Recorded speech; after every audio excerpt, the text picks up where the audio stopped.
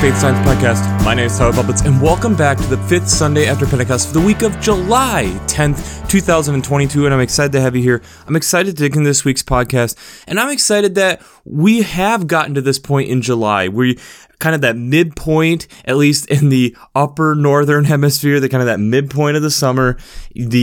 You at least here in the United States, kind of the unofficial midpoint is Independence Day. I hope everyone here, at least in the States, had a good Independence Day. And for those around the world, you have a good Independence Day. But it's this fun time of year in the northern hemisphere where getting in the groove of what summer is like, kind of enjoying that, and yet in the back of your head, you're already realizing that the days are already getting shorter because we are beyond the summer solstice, and just that recognition of appreciation of where you're at. This recognition of, look at what we have been blessed with. We have been blessed with these warm days. We've been blessed with this sunlight. We've been blessed with the birds that come for the period of time for summer breeding. The different things of that nature, being able to recognize and realize these blessings is kind of fun. And as we've talked about, this time after Pentecost is this time of growth within the church. And these texts this weekend, I think in a lot of ways kind of encourage that. But before we get into that, we have to look at the question for last week, which was, where do we need to work together instead of individually? And I think there's a lot of places that we can see this type of thing happening. When we think about science, the best work that ends up being done, there's multiple names on those papers. It's a lot of times where maybe someone came up with an idea, but it's being able to be expanded, or the idea grows when it's being able to be worked on with someone else. And so in doing that, it allows for bigger solutions to be made. I think around the world, as we look at our governments and things of this nature, we hope that we are able to work together instead of finding arbitrary lines that we have and deciding that these are the things that I stick to and I can't work together or work across some of these issues where we don't necessarily see 100% eye to eye and find some type of compromise. Being able to work together is a skill, but it's also something that is very valuable and is amazing to be able to see how much more we're able to do, like we talked about last week with the Harris hawk, how they're able to kill bigger prey because they're working together. So let's just jump into it for this week. One of the Old Testament texts that you can choose from is from Amos chapter 7, verses 7 to 17. First, you almost have to give a little background into Amos. The tribe of Israel has been divided into two parts. You have the northern tribe of Israel and the southern part of Judah. He is coming from Judah into Israel. Israel has won a lot of battles, but has become very financially wealthy, and in doing that has kind of ignored specifically people who are poor, and thus have also introduced idol worship into this. And this is where Amos is upset. This is kind of a collection of sermons and thoughts and ideas that he was kind of presenting at the time.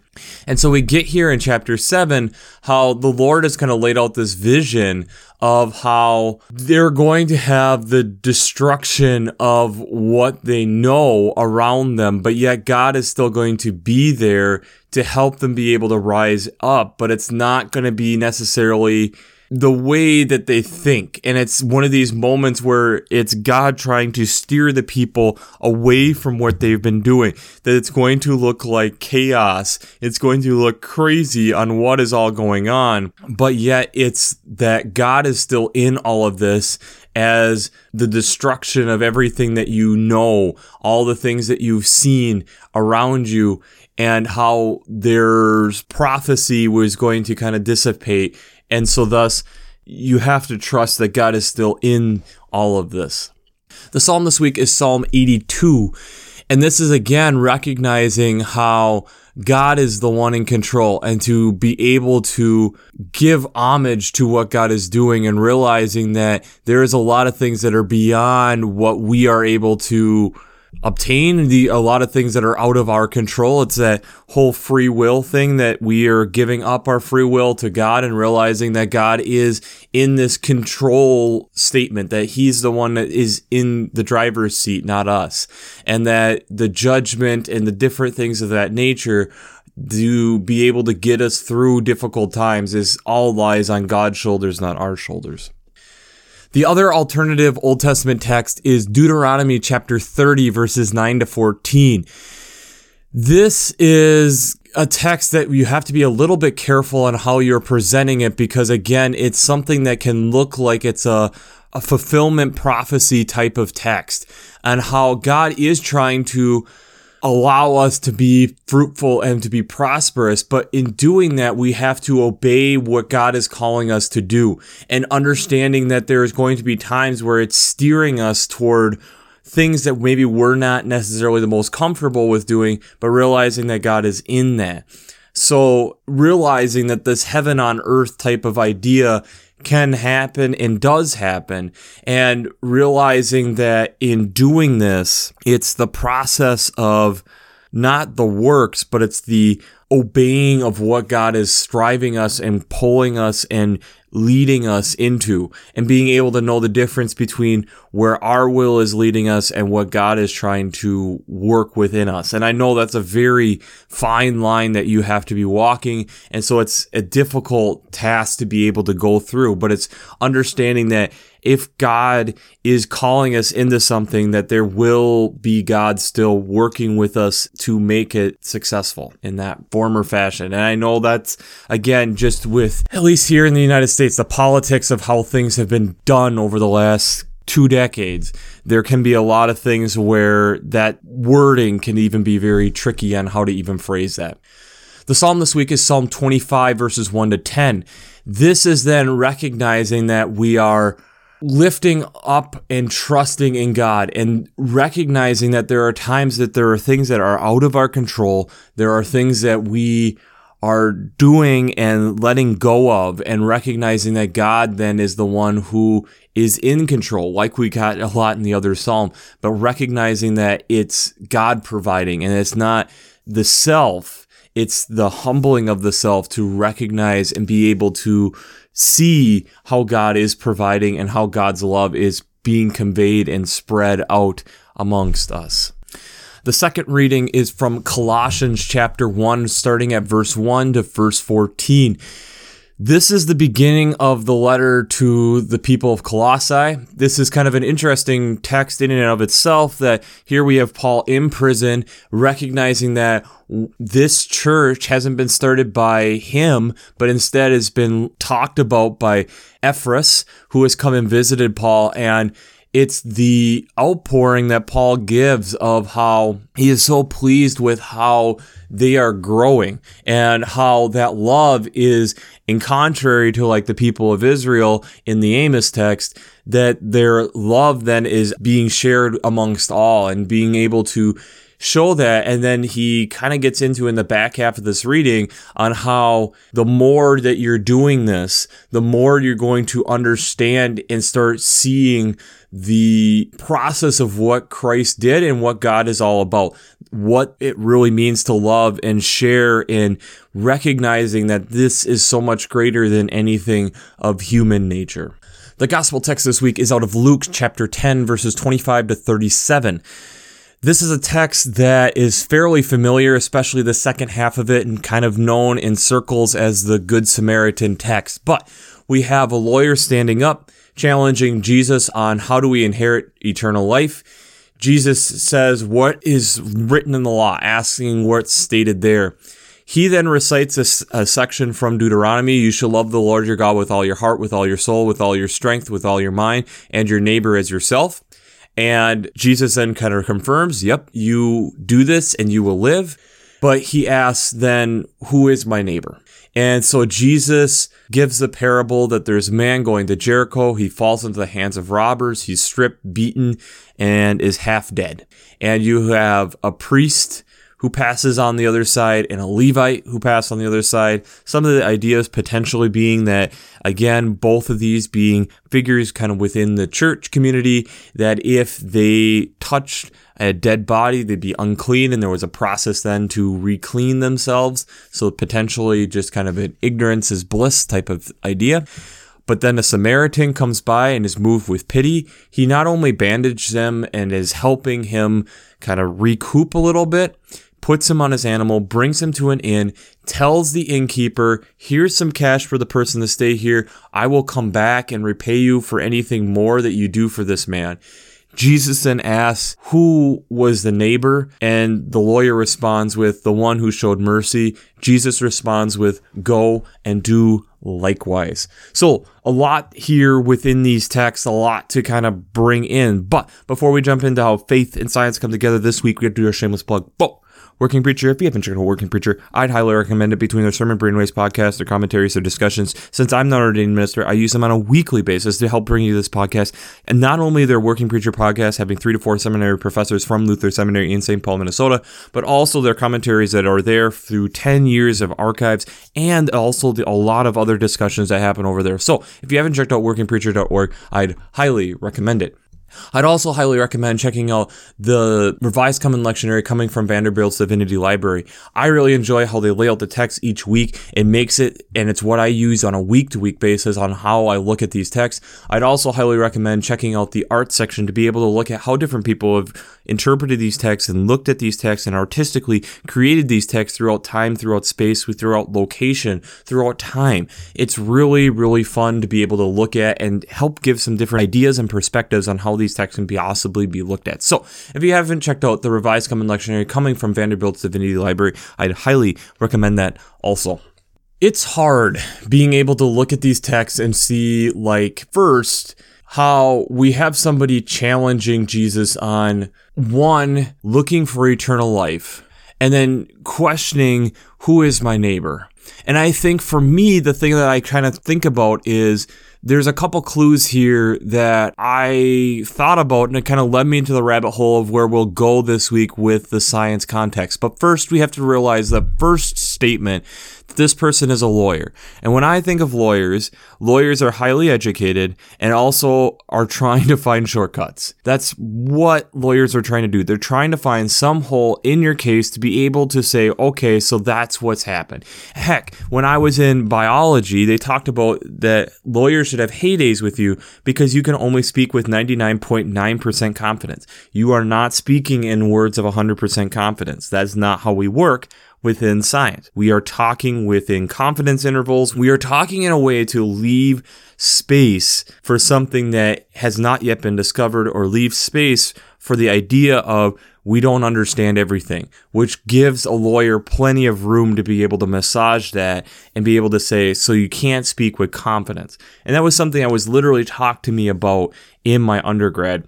But in this, not only does he push that, and I'm, okay, so this is what's going on, but then specify to me who my neighbor is. And that's what's so amazing when Jesus gives this example. Okay, you have the priest, okay, they pass by, the Levite, okay, they pass by, but who stops? The Samaritan, who is like the arch rival of the Jews. They're kind of this people who are like, don't touch, we don't associate with, they're the lowlifes, and yet this is the one who's showing compassion. One of the things that I kind of notice out of this text is Jesus is trying to state life is not in the loopholes. Life is not figuring out the loophole and being able to exploit it and being able to then shortcut what God is trying to call me to do. And likewise, I think honestly, it's Jesus stating life is the work, the process to get to where you are wanting to go, getting to the place where God is calling you to be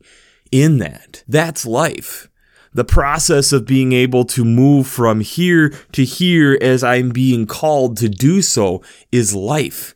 And the process and growth that it takes to climb up that mountain is life. The Amos text of, okay, you have been deceived. You are being deceived.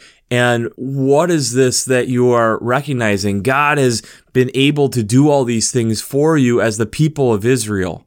And now you're letting that go aside because now you've actually are accumulating some wealth. You have a leader who's bringing in other ideas, and you're not checking in with God who has gotten you to this point, gotten you to the possibility of being able to do this. You're the one then that's going to just throw this all away because of what you've done. And that's where you kind of even see that a little bit in the Psalm of then realizing that God is the one in judgment. The Deuteronomy text saying, okay, now if you do the opposite, if you're recognizing where God is calling you and being able to then go through that, realizing there might be difficulty along the way, but realizing that God is still going to provide for you. And yes, it says prospering you and all these texts that sound like a prophecy type of text, but realizing it's not specifying exactly when that's going to happen. It doesn't specify exactly how that's going to happen. Abundantly prosperous in your undertakings, the fruit of your body, the fruit of your livestock, the fruit of your soil, and take delight in prospering you, coming from verse 9. But it doesn't state like in your lifetime. It doesn't specify exactly when that's going to happen. It doesn't specify that in that there's still going to be times where it's difficult. It's not supposed to be. I mean, heck, you look at the Colossians text, Paul is writing this from prison because he's looking at this and stating, look at what you're doing. And as you continue to do this, you're going to start realizing the ability and growth that you will have and the more wisdom that you will get because you're going through this process, realizing the gifts and realizing the love that God has for other people in this. And that to me is quite amazing. But it really circles back around to this argument, this idea of what the lawyer brings up of who is my neighbor, trying to find the loophole, trying to find the way to be able to shortcut and say, okay, now I've accomplished that and I can move on to other things. Where God is stating, no, that's not the case. I have other plans. And that's where, for me, I dug into a rabbit hole of chaos theory.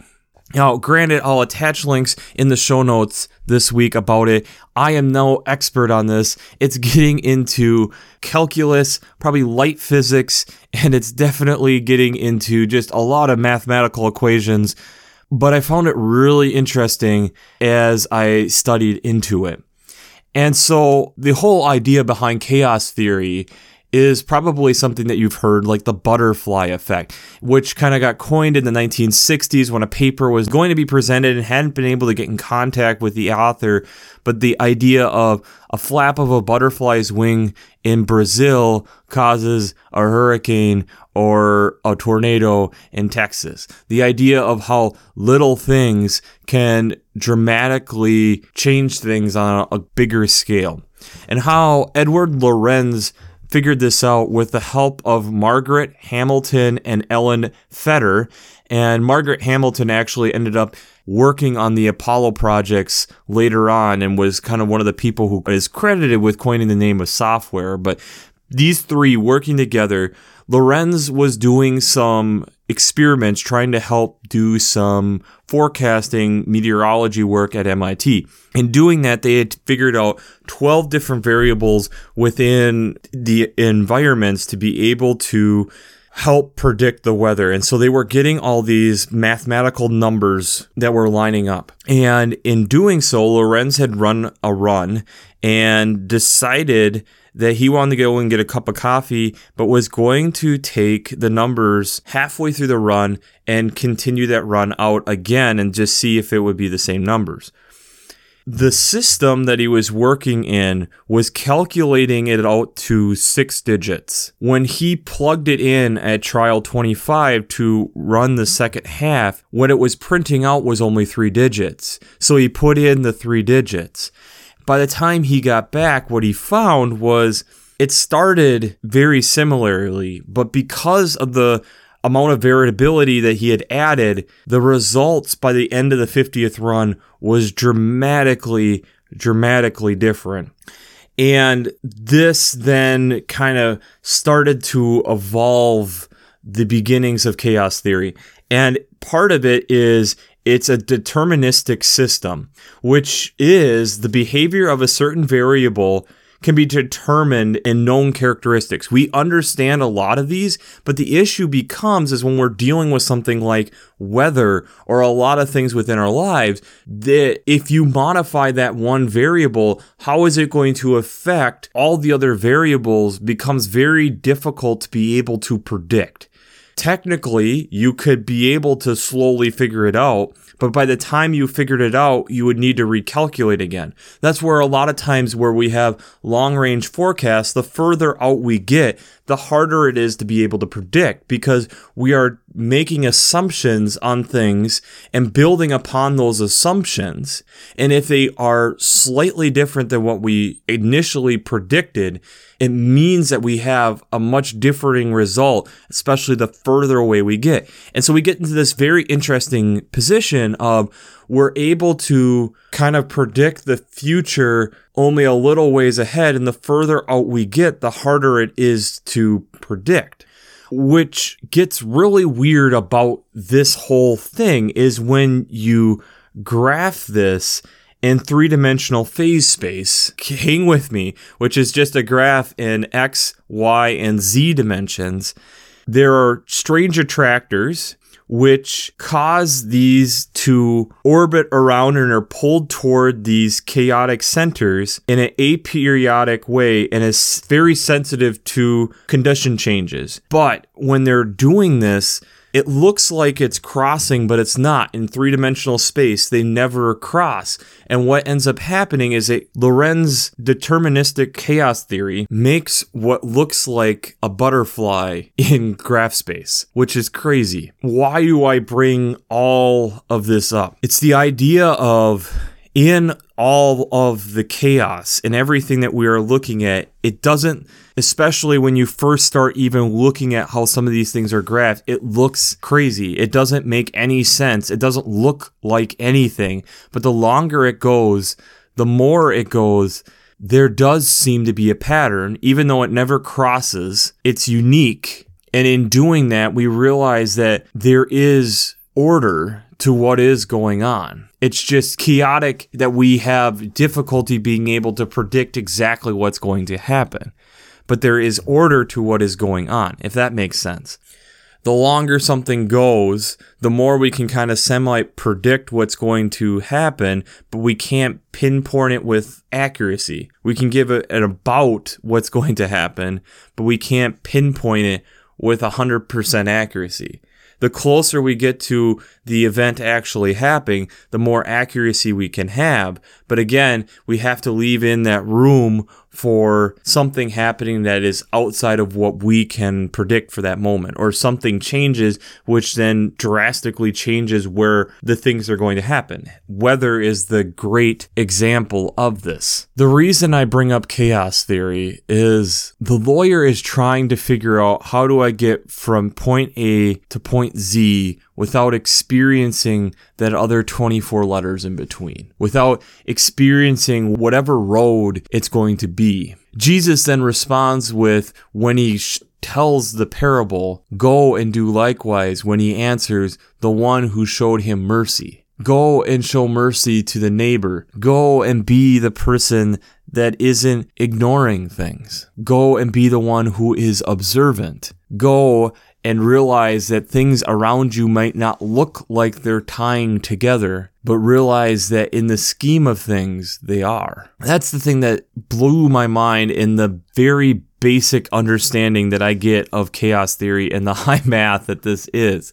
There's a beauty to it. There's a beauty to being able to see the different variables and how they are interacting with each other. There's a beauty in how then it all comes together. Realizing the picture at the end will be beautiful, but not understanding what the picture is to start is what's crazy. Realizing that as you start to see the picture, there are going to be things that change, variables that dramatically change the look of the picture, but there's still beauty to that. The people of Israel are prospering like what was told in Deuteronomy, but they had lost the way. And so Amos is then reminding them, okay, you're losing the way. You're dramatically going to change things. But it's also in chaos theory, one of the things that I found that was comforting is it constantly was changing. As I was watching these things being graphed, realizing like, okay, there's a small change in variable, and even showing like how they would track together, but over time then totally go differently, that there was still beauty in it. The route in which things were going were maybe different, but there was a beauty to what was being displayed. The wisdom that comes with time to be able to comprehend things. The beauty being able to understand that the more variables we put in to like a weather system, the potential it has to have more accuracy, but also how temperamental it's going to be if some little variable changes. How that can dramatically change things. But the beauty being able to have a system like that and being able to see where we're going is also beautiful. Even if the results that we're getting out of it and what we're seeing is potentially is going to happen is scary. We like the idea of being able to grasp the future. We like the idea of being able to have the shortcut. We like the ability of, okay, who's my neighbor? And so I can just focus on those people. And when we get the answer from God, realizing that it's much broader, realizing that it isn't that specific, go and show mercy, go and be observant, go and pray and connect with me, and realize it's not by works and what you're doing, but your works are going to influence who you become. It's not saying that works are dead, but it's also realizing that they're a part of who we are and growing our relationship with God. It's difficult. There's a lot of variables that are all within that. The chaos of what a life is and all the twists and turns that it can take. Realizing that in doing that, there is a beauty to a life, even though there are times that things just appear crazy. Realizing in this, to me, that even when we make a simple rounding error, that God can still make something beautiful out of it. And yes, maybe it takes us longer to get to the point of where God was initially hoping and designed us to be. It doesn't mean it's impossible for us to get there. Realizing in that, we're not judging each other because we're not the ones who know what we were designed to do. Realizing that God will probably sit down with us at some point and say, here's what I called you to do. You got there. It took a while. This part you got there a little bit more direct. You were getting it, but then you lost it. These texts kind of show how life is sometimes great in a direct path, and yet other times it's not. And yet we have things like chaos theory showing us that there's still a beauty to it, but that life isn't just a direct line. Life continues to shape and mold us and make us into these beautiful creations of God. These beautiful, wonderful things that move us in different directions than we ever would have expected. And I think we know from life that's how life works. So when Jesus gives this simple response of go and do likewise to the answer of the one who showed mercy, I think there is a point where then the next question is, which person? Because Jesus gave the example of one person. There's a lot of people who he can choose from. Does the lawyer go out and pick just one person at random? Or does he try doing all of them and realize he can't do it? Like, there are so many additional variables. And it's not necessarily that the works of that, but realizing that the work that inquires and it takes is going to transform us. It's going to make us into different people. It's going to make us look at the world differently and make sure that we are observant to things instead of just letting it pass by, as the Levite and the priest did in this case. So the question I have for you today is, how much do we ignore when God's knocking? How much do we ignore when God's knocking? Because I think there are times that we get caught up in where we believe God is calling us, and opportunities are there for us to show mercy, for us to do small things that don't even feel like work, and yet we miss those opportunities. We take them for granted. We see something else as important. We let the chaos of life, instead of an opportunity for God to maybe redirect us in the chaos to more where God is wanting us to be, to make another beautiful thing. And I wonder if at times that we just miss them. We miss those opportunities. But then there's also times that I feel like we must find them. We must see them and do those simple things, and suddenly it changes our lives. And we know from experience in life that we all go through that. Life isn't a straight line of A to B. And life isn't about trying to figure out how to get to A to Z as fast as possible. Life twists and turns and goes around strange attractors and makes us do these weird shapes. But that's life. That's the living of life. Life is in the chaos. Life is in that helps mold us and shape us and change trajectories and make us into the beautiful people that we are. And sometimes God just needs to remind us in the beauty of the chaos to remember to think about others and not just to be purely focused on ourselves. That we have to be able to look beyond our chaos, to welcome in other people's chaos, to change our chaos, which is love. So, we'll wrap this up as we always do. I pray God blesses you through your faith and amazes you through science.